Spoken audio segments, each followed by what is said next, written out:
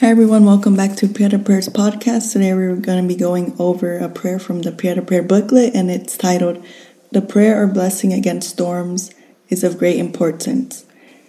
And it begins, "Jesus Christ, the King of glory, has come in peace. God became man, and the Word was made flesh. Christ was born of a virgin. Christ suffered. Christ was crucified. Christ died. Christ rose from the dead. Christ ascended into heaven. Christ conquers. Christ reigns.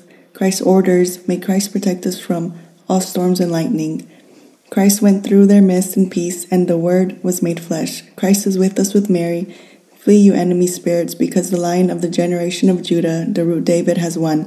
Holy God, holy powerful God, holy immortal God, have mercy on us. Amen."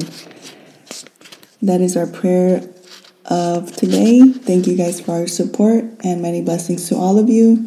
Remember to always turn towards God with all your problem. Ask for His wisdom. He will provide you with all the resources you need to come up with a solution. Don't fall in despair. Remember to trust God, and remember to radiate love and light, for you are love, you are light.